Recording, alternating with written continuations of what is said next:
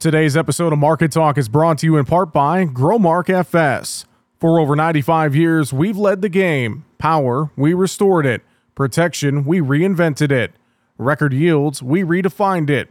If there's one thing we know at FS, it's that just because something hasn't been done doesn't mean it can't be done. We're never satisfied unless we take your farming operation to the next level. Run your equipment at peak efficiency and bust the bins this season. Visit fssystem.com. The views and opinions of this program are those of the host, guests, and callers. There is substantial risk of loss in trading futures and options, which you should carefully consider prior to trading.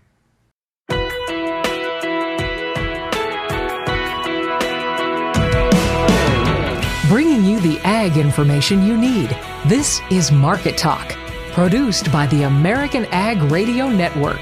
Now, here's your host, Jesse Allen. Well, is our market trade already in holiday mode? That is one thing that we are going to definitely discuss here on today's Market Talk. Thanks for being with us. I'm your host, Jesse Allen. Appreciate you making us part of your conversation here today. As looking at a fairly quiet trade, kind of a mixed bag, and really it feels like the holiday trade is setting in here, and that's typically what happens when you get to the middle of the month of December. We're going to talk about what that could mean for this market. Could it increase the volatility with low volume in the trade? No doubt we're going to talk about some of the headlines of the week here in the markets. Ted Seifried with Zaner Ag Hedge will be joining us for market analysis here on today's program, and it's been a few weeks since we've talked with Ted, so looking forward to picking his brain about some of the movement in these markets as we near the end of the year. Ted will join us coming up in segment 2 and 3 today and provide his perspective on what's going on in this market trade. So looking forward to that. First up, though, let's kick off the show a little bit of market perspective from Arlan Suderman, Chief Commodities Economist at StoneX. Arlan joined us around midday on Friday as the markets were kind of quiet. It already feels like we're in a little bit of the holiday malaise, so to speak. We talk about that with Arlan Suderman, starting with his perspective on just the overall tone of the markets across the board, grains, livestock, stocks, etc. as we head to the weekend. Here's Arlan Suderman. Yeah, we had a lot of euphoria midweek following the Fed meeting, and when the market interpreted the statement from the Fed as an indication that we're going to be seeing rate cuts very soon and that all is going to be well in the world. So there was risk on with money flowing into the equities, flowing into the commodities. Today, it's kind of like a little bit of sobering reality after the New York Fed president stepped to the microphone and said, not so fast. We're not to that point yet. Nobody's talking about rate cuts yet. I think it's premature to be thinking about those rate cuts. We're still trying to see if the current policy is going to bring inflation down to the 2% level. So heading into the weekend now, it's kind of, okay, let's kind of consolidate things. That means an easing of that positive money flow. The stocks and commodities both just kind of chopping sideways in relatively quiet trade today. And I know, too, as we head to the weekend, the soybean market especially kind of quiet here today. Really, a lot of these grain markets just lacking a lot of fundamental news, and especially with soybeans, really lacking a lot of evidence that, you know, the weather problems in Brazil, et cetera. It's just kind of a quiet grain trade today. It really is. We need more information. We saw the big spike in wheat prices recently because of China coming in and making big purchases. That's already been factored into the market. That's done. We priced ourselves back out of the market. Now we need new business to justify any type of sustained movement. As we did get a very favorable ruling from the White House this morning. They indicate that they're going to support a methodology for assessing environmental impact on corn-based ethanol that will be favorable for ethanol to be used as a feedstock for sustainable aviation fuel. But that's a long-term issue that will help the domestic demand long-term. That'll also help demand for soy oil and canola oil as well. That's not something immediate to impact the market. So while there are supportive things out there, a lot of that's been priced in. A lot of it's in the distant future. So we're just marking time and slipping into that quiet holiday malaise. And great stuff there. Once again, Arlen Suderman, Chief Commodities Economist at StoneX, joined us for Midday Commentary on Friday. Well, U.S. farming is still primarily a family business. The USDA's Economic Research Service releasing a report titled America's Farms and Ranches at a Glance 2023 edition. Catherine Lacey, an ERS economist and co-author of the report, says the overwhelming majority of U.S. farms are still family operations.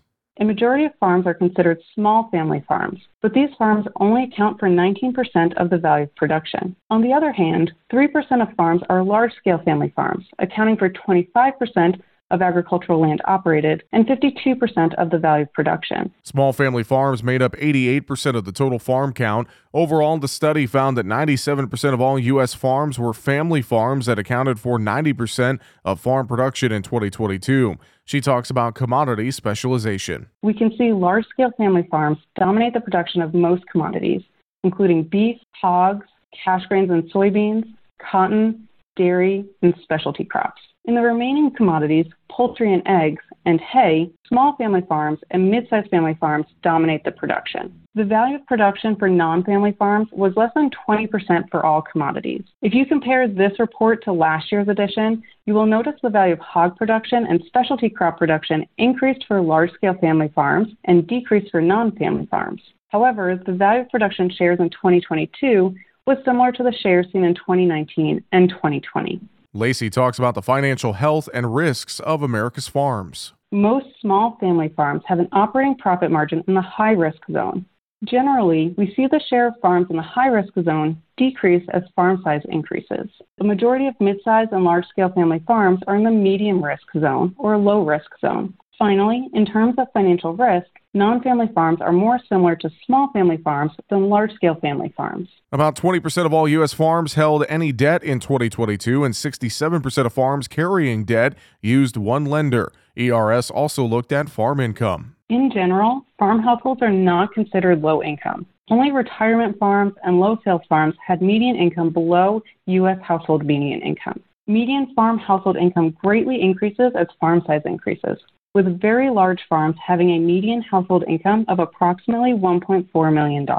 Well, once again, that is one of the authors of the report, Catherine Lacey from the Economic Research Service. The American Farm Bureau Federation also weighing in on the 2023 Farms and Ranches at a Glance report from USDA's Economic Research Service. American Farm Bureau Federation economist Betty Resnick says the report underscores the financial conditions for U.S. farms.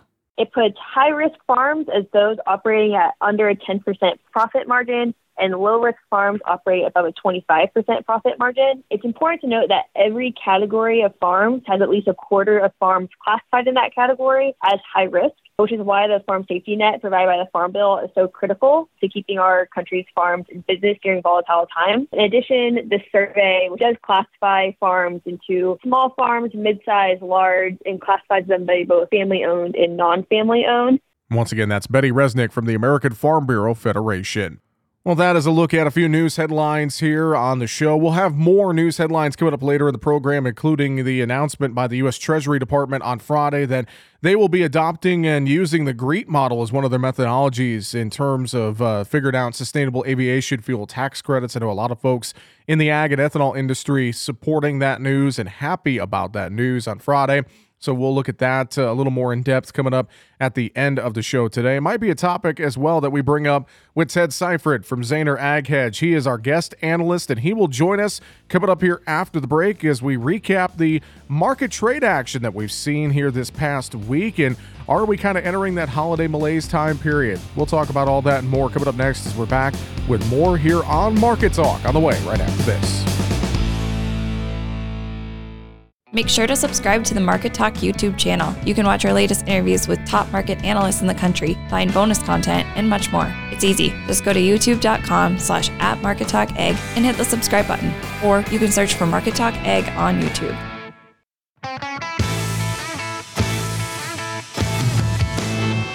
The market news and analysis you need here on Market Talk.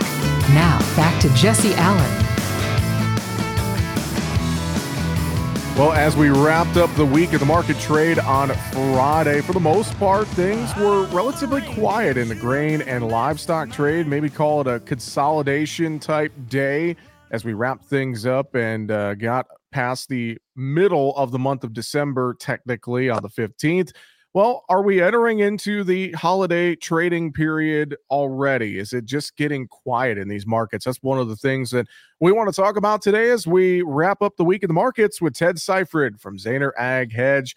Ted, always good to catch up with you, buddy. It's been a little while. I know you've been busy with the holidays and traveling and seeing family and all that fun stuff. So glad we could make some time to get back together here on the show. Hope you're doing well. Yeah, man, I'm doing good. Thanks for having me. I always like to do the show. So yeah, thanks for having me. Well, I'll start with the obvious question that I kind of alluded to there at the open. It feels like we're kind of entering that holiday malaise across the trade, grains, livestock. We've had plenty of news here this past week, but largely it just feels like a lot of folks are packing it in for the Christmas and New Year's holiday already, Ted. Yeah, Jesse, it's definitely felt that way towards the end of the week. I think the beginning of the week wasn't so much that way. We certainly had a lot of fireworks on Monday morning with soybeans, up 32 cents, although we've given back really all those gains here the rest of the week. So, we're still watching South American weather, but really, Brazilian weather that pertains to soybeans. You really don't have anything in Argentina to talk about. And for that Brazilian second season corn crop, at some point, I think I do start to worry about that a little bit because you're talking about replanting soybeans in Mato Grosso right now. A news story out on Reuters about Brazilian farmers having a hard time sourcing, bean seeds to plant or to do replant. Mm-hmm. To me, that kind of suggests that there's been a whole lot of replant happening. Which spreads that crop out a bit more, which I think maybe puts it in a position to do a lot better than what some people are currently fearing, but also it might push that corn crop back into the sort of danger zone a little bit.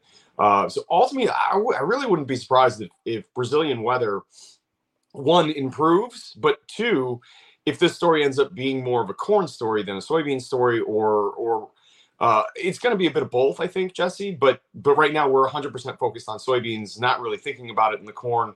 At some point, I think we'll start thinking about that.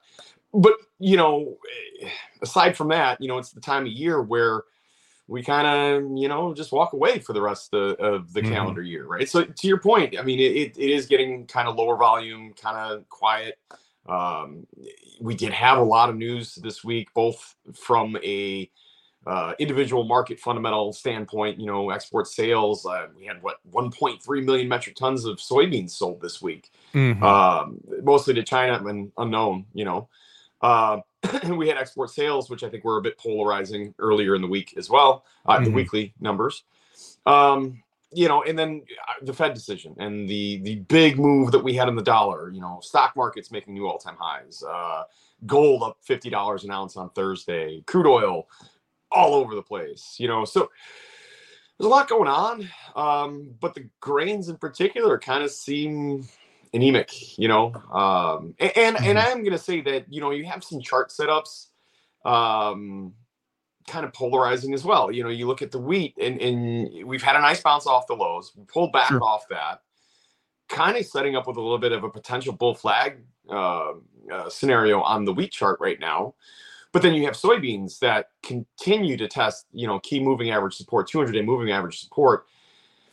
And each time we get there, the bounce is a little bit feebler, so that is a concern, both from a price action standpoint and also just a chart standpoint. So I don't know, the holiday timeframes could be kind of weird, especially when you got weather markets. I think it's going to be a little bit weird for the next couple of weeks. Yeah, that's a good way to put it. No, I'm in agreement with you there. A few different news headlines. You mentioned in soybeans, talking soybeans there. Argentina looking to devalue their peso earlier in the week. That seemed like that had a bit of a psychological impact on the market per se.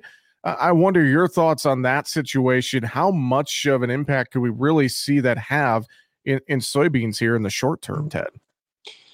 What was it Tuesday, Jesse? We were higher because they closed their export portal or registrations, right? So there was a few days there where they couldn't export. And the language was, until further notice. So, I guess to some extent, the market was worried that could last for a little while. I don't know. At the time, I remember saying, by Friday they'll be back and exporting again, and they are. So, yeah, that was a 1-day blip. But then the reality is when they devalued the currency, but then they also pegged it to the dollar, and that's the key, Jesse, because the problem with Argentina is that their currency had been kind of devaluating itself, over and over and over again. So Argentinian farmers wanted to hold on to physical commodities because it was their hedge against their currency inflation. But if you peg their currency to the dollar, which they've done now, and you have a more stable peso, the question is, do these farmers really feel like they need to hedge against inflation now? And the answer to that's probably not, very likely not. So I think there's a fair amount of wheat. Nobody's really been talking about this with wheat, and it's because they've got a really not great wheat crop. But the year before they had a good one. I think there's a fair amount of wheat in storage that could come out. That again, they were holding these commodities, soybeans, corn, wheat, to hedge against the inflation, which again they don't really need to do anymore because of the new plan or the new currency plan, I guess. So there can be a lot of ending stocks.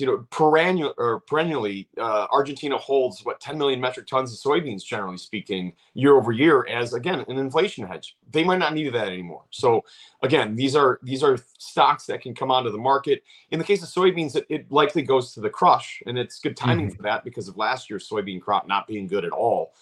They could use those beans. So that alleviates some problem right there. I think that might alleviate some of the or might take away some of our extra soybean meal exports over time. So that is a bit of a concern. But yeah, generally speaking, it's, I think, a fairly bearish thing for the market. It was a little bit bullish in the short run because of that export registration window closing. But now that it's open again, yeah, further on down the line, I think that's going to be fairly bearish. I know on Friday, the U.S. Treasury Department came out with their guidance saying they were going to adopt the GREET model as one of the methodologies in terms of figuring out the sustainable aviation fuel tax credits. I know a lot of folks in the ethanol biofuel industry, the ag industry as a whole, celebrating that news, looking for, to use corn as a feedstock for sustainable aviation fuel, et cetera. Largely, though, the corn market just kind of looked at the news and went on about its day. Your thoughts on that news from Friday, Ted? I think long run, that is fairly bullish, right? Look, we need new avenues of demand for corn. And this is another one, right? Because, if we keep planting 90 plus million acres of corn, we don't have enough ethanol demand. We're not driving enough, Jesse. We don't have enough feed demand. We need to have more corn demand to avoid these 2 billion bushel plus carryovers. So that's good news. Now, the thing is, I don't really see that having a massive impact for this marketing year, which is why I think the corn market's kind of shrugged that off. It's going to take some time for that demand to really develop. There's infrastructure that needs to be put in place and things like that. So I think it's great. I think it's great longer term. I'm a little worried that it cuts into some soybean oil demand, but I think there's room for both to really grow again over time, right? So that's kind of why I think there was just really not much of a reaction there for corn. It's good to see guys like myself and producers. We welcome that. It's great, but again, it's not we're not taking our 2.14 billion bushel carryover in corn and slashing that to a 1.6 just because of that announcement. That's not the case at all, right? But it will hopefully mean good things for next year, and even more so for the following year, and even more so for the following year, right? So it's a thing that I think longer term is a very nice thing for the corn market. It will be a good thing for prices. I think it adds more to the floor of corn, right? But again, it's not a this year thing. At least that's not my take on it. Yeah, I think I tend to have to agree with you. I think it's something that's going to be a bit of a longer-term impact in this market. Good thoughts. Ted Seifried from Zaner Ag Hedge is our guest analyst here today on the show. Ted, stick with us. Coming up after the break, when we get into segment 3, I want to talk to you about the Fed news from this week. Obviously, a lot of headlines surrounding that, and we're going to dive in and get thoughts on that from you in terms of how it impacts this market moving forward. We'll be back with more from Ted Seifried with Zaner Ag Hedge here on Market Talk on the way right after the break.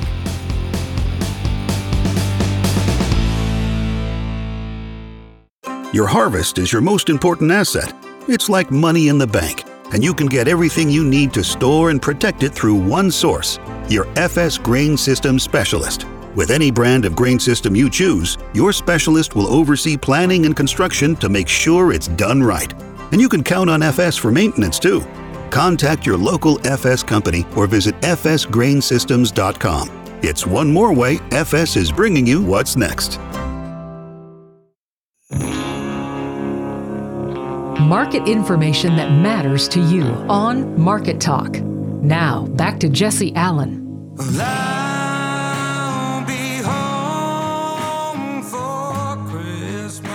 We are having a conversation today with Ted Seifried from Zaner Ag Hedge joining us here on Market Talk. Ted, I want to spend some time with you on the Fed news that we had from this week as well. And I believe it was the New York Fed chair on Friday kind of came out and said, hang on a second, we're not necessarily saying that, we're going to have rate cuts starting early next year. It was something to that effect. I think I saw that news item come out Friday morning, but just talk about your thoughts on some of the guidance that we saw from the Fed. I know there's been talk about their dot plot and things like that. What's your take on all the Fed news and where we stand near the end of the year, Ted? Well, we got a profound reaction from the Fed, the result of the Fed meeting, right? They left rates unchanged. That wasn't the reaction, right? That's not where the market reaction came from. It came from Jerome Powell's statements afterwards saying that there could be 3 to 4 rate reductions in 2024. And that is a pivot from kind of what they had been saying earlier. It seemed a lot more of an aggressive stance as far as lowering rates. And the dollar was down sharply for 2 days and stocks were higher. Risk on commodities across the board, as we mentioned earlier, the gold, for example, up $50 an ounce, crude oil up $3 a barrel. But here's the thing, Jesse, I get the feeling that in recent years, the Fed has realized that sometimes, actually a lot of times, their language works better than their actual actions. And I think that was really what that was all about. I think that they wanted to leave rates unchanged. And if they didn't change their language, that would have been fairly actually bearish for a lot of these markets. But by changing their language, that kind of glossed over the unchanged rate, and it really put a lot of optimism in the markets and a lot of risk on for the markets. So I don't know. They say one thing. I'm not 100% sure they're going to do that. In fact, personally, I don't really see more than 1 or 2 rate cuts next year. I think they have to be very careful with doing that. And yes, while we have rates at the highest level that we've had in 22 years, they're not terribly high. They're not like what they were in the 80s. I think they are fairly sustainable. And after all of the stimulus that's been dumped into the markets via COVID, via Ukraine, via, just really all the stimulus packages that we've seen, I think we are due or sort of need a longer period of higher rates. Now, as a consumer, as a, anybody that's looking to buy a house or buy a car, or, anything that has anything to do with paying interest, you don't love that, right? But as an economist, right, you think that, hey, maybe this is a good thing for our country as a whole, maybe the global economy for that matter. I don't think they should be cutting rates that aggressively next year. And again, I think this is a case where they use their words to get the reaction that they wanted. I'm not 100% sure they'll use their actions in the way that they had said. Well, of course, thinking about inflation and interest rates, et cetera. I mean, you think about interest costs for farmers storing grain this fall. You think about the cost of if they're looking at land or equipment purchases or any conversation with their banker.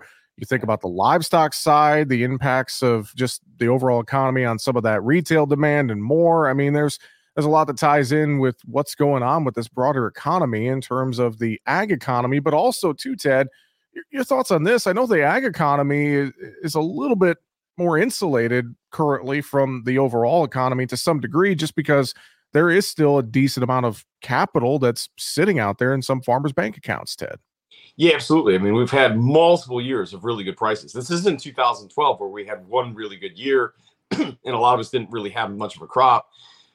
We've had multiple years of prices at the higher end of the spectrum, not record high prices, but at points not far off. And we've had fairly decent crops. Again, look, you got to generalize when you're talking about the country as a whole, or whatever. I know some of us had disasters, and I feel bad. Of course we all do, but as a whole, yeah, we've enjoyed high prices for a long period of time, and at the same time we had very low interest rates, and so yeah, right. There was a lot of income coming in, and let's be honest, Jesse. As much as it's an unpopular thing to say, we're still sitting at some really pretty decent prices historically, right? I mean, look at March 2025 corn trading 520 plus. Hey, that's really good. We went through years, Jesse, where I would have guys asking me, are we ever going to see $5 again? Mm-hmm. Okay, well, I mean, obviously we did, and then we saw 6 and we even saw 7, and that's great. And that changes the mentality. Now guys are worried, 5's not enough. And again, I mean, the climate's changed, and yeah, with input costs had been super high, and now with interest rates, and yeah, I mean, things have changed. So maybe you do wish you had $6 corn, obviously, but 520 March corn, I still think that's a really good opportunity, because I'm really worried that we're swinging the pendulum to the other side of the spectrum, Jesse. We can and probably will go through years of like we were in 2018, for example. We're overproducing. We can't find new demand. We're not getting new demand at really low prices. The function of the market's not really working, so on and so forth. Unfortunately, that's kind of how this works. We go from one extreme, and we spend a lot of time at the high end of the extreme, to the other extreme. And over the course of the next couple of years, really, I think the only thing that can really save us from something like that happening is multiple crop disasters again. But at some point, weather's just going to get it right. And again, we'll be sitting at big carryovers. Like the outlook for corn's already there, right? It's just not there for soybeans yet. And I also want to caution guys, go back to 2013. We had a really tight balance sheet in 2013 for soybeans. In fact, it was tighter in 2013-14 than it was in 12-13. But prices were on the decline throughout that year, partially because of the macroeconomics of everything, but also because the corn carryover jumped back up because we planted a whole bunch of corn acres. It's actually a very eerily similar situation to what we had with last year's growing season. And again, with our current projected balance sheets, where we have a 2.1 billion bushel plus carryover in corn, and a 240 million bushel carryover in soybeans, which is relatively tight, and soybean prices have stayed relatively strong. But my point with all of that, Jesse, is that doesn't necessarily have to be that way. You can see soybean prices coming down even with a relatively tight carryover. In fact, I think that's kind of a lot of what's going on right now with, there's a lot of bulls in the market screaming about South American weather, Brazilian production coming down 10 million metric tons. And there's so many bullish factors in the market. China buying, like we said, China an unknown for 1.3 million metric tons. Is this a situation where we're throwing bullish news in the market and it's not really responding? We're lower for the week after the big update that we had Monday. It's a warning sign for me, Jesse. I think that's a red flag, and I think we all need to take note of that. And rather than just kind of walk away from now to the end of the calendar year, I think guys should be really looking very hard at some risk management strategies. Because I say it all the time. Between the end of December and the first week of January, that's usually our second highest peak of the year. So if you get 35 to 45. And this year, I think, is an important time because it might be the highest peak of this marketing year. I think if you get 35 to 45 to even 50% new crops sold, I think you're sitting pretty well, right? And you can always use really inexpensive calls to re-own those if you want to. I know that's a very polarizing thing. Some analysts hate that. Some producers hate that. Others love it. I'm pretty indifferent. I really do think it's a very viable tool for guys that are worried about selling because they're worried about missing out on opportunity. Well, if that's the case, hey, re-own that opportunity. It's a lot cheaper to risk 9 cents on a call than risk $1 on flat price. So if that helps you, by all means, let's do it. If you're super against it, okay, that's fine too. You're always gonna have more corn to sell. Same with beans, So either way, there's a lot of different strategies. I think again, don't be sleeping on it right now. And by the way, for corn, the highest point that we had for a long period of time was January 1st for corn. The only reason we went and beat that, and only barely, it was because we had not rain from April all the way into June, right? And we had that big, $1.40 rally in June, and then we gave it all back. And you had a very, very brief period of time to sell corn at a higher level than it was on January 1st. But again, very brief. And most guys didn't because they weren't sure if they're going to have a crop at that point. So it's a lot easier to make marketing decisions in December if you're still paying attention. Don't just walk away. That's my message here, Jesse. I think that's a great message for us to wrap up on, Ted. If folks have questions for you and they want to talk to you about some things here, it's that time of year where I know a lot of folks could be looking at the books and thinking about their marketing plans and more. How can they get a hold of you there at Zaner Ag Hedge, Ted? Yeah, absolutely. You can reach me directly at 312-277-0113. Aside from that, you can find us on the web at www.zaner.com. And you can find me on the the X, whatever. I'm at the Ted Spread. Ted, always appreciate a conversation. Thanks so much for joining me, my friend. Have a Merry Christmas, a Happy New Year. We'll talk to you again soon. Thanks, Jesse. You too, man. It's always a pleasure to be on. So thanks for having me, and you have a wonderful, happy holiday season as well.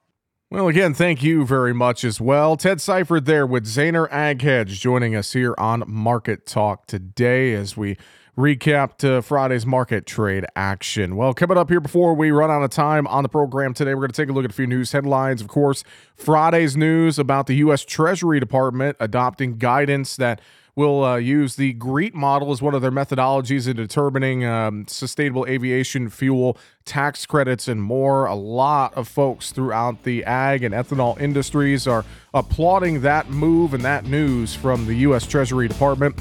So we're going to talk about that and take a look at a few other news headlines that we are watching in agriculture. We'll get to those stories coming up here after the break as we're back with more on Market Talk right after this.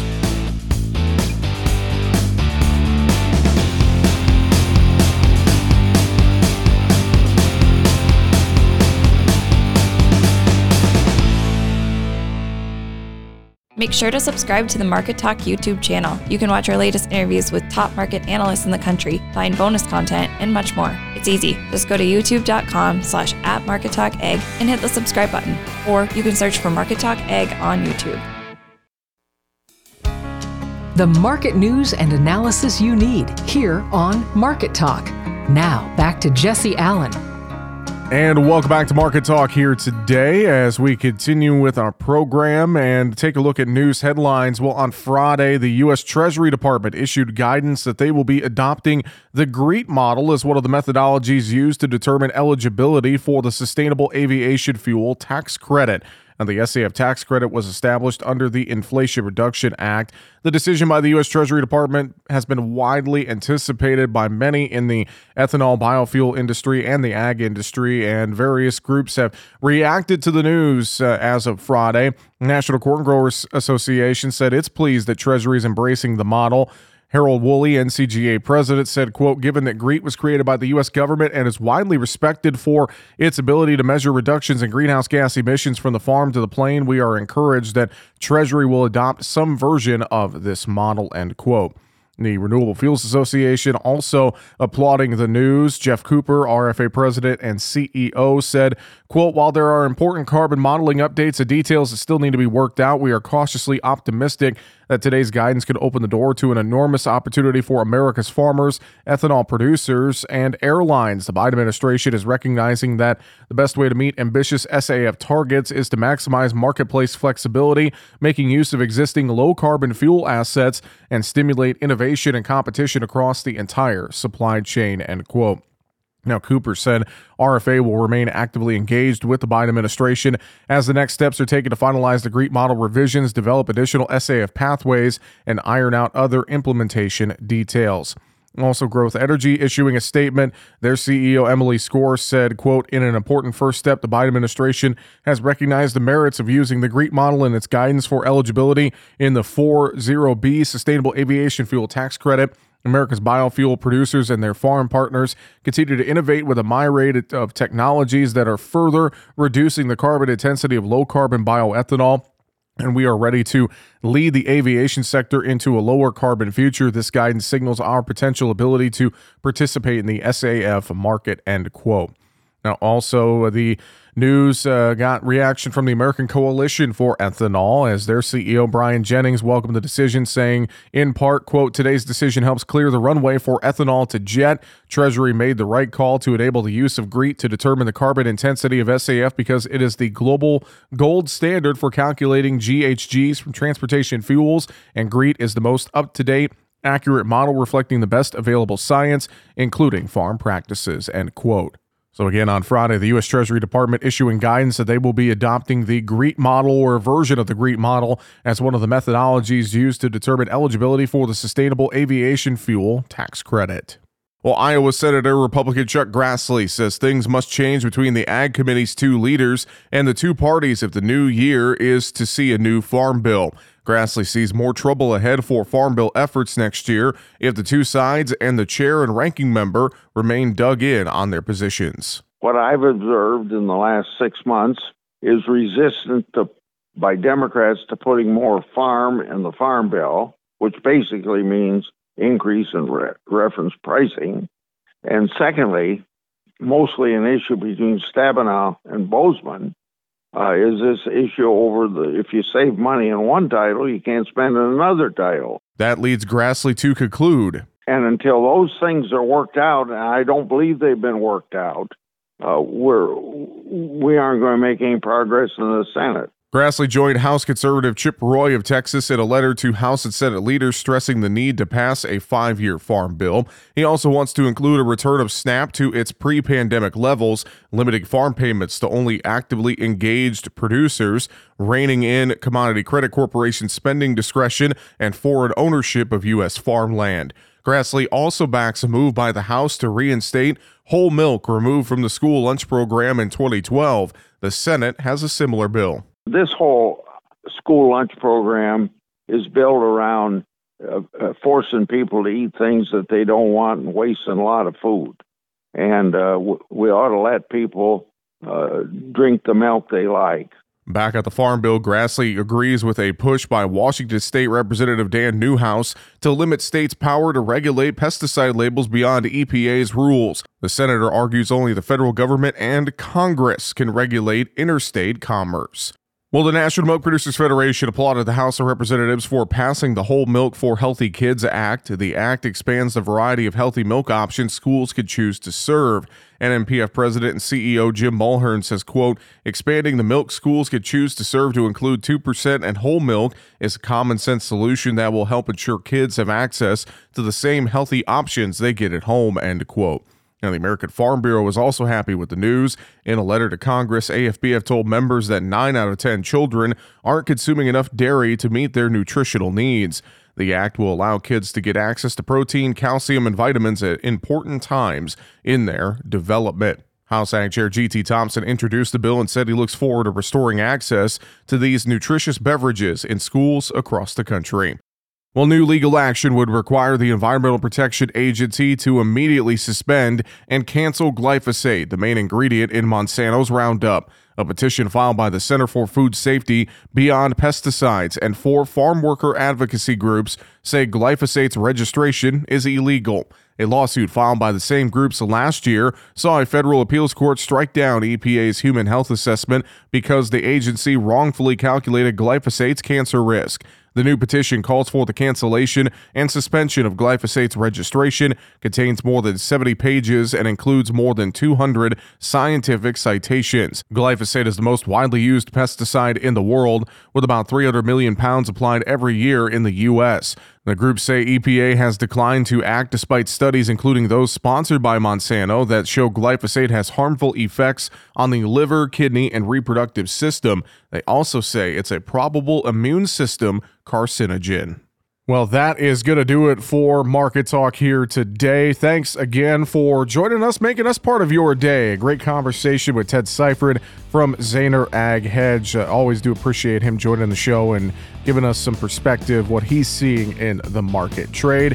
Be interesting to see how these markets continue to move as we get closer to Christmas. A lot of that holiday malaise seems to already be setting in. Have a great rest of your day. I'm your host, Jesse Allen. Thanks for listening to Market Talk.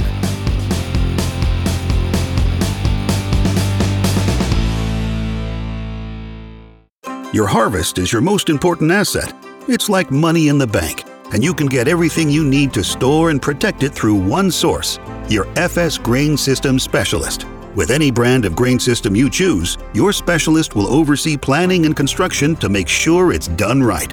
And you can count on FS for maintenance too. Contact your local FS company or visit fsgrainsystems.com. It's one more way FS is bringing you what's next.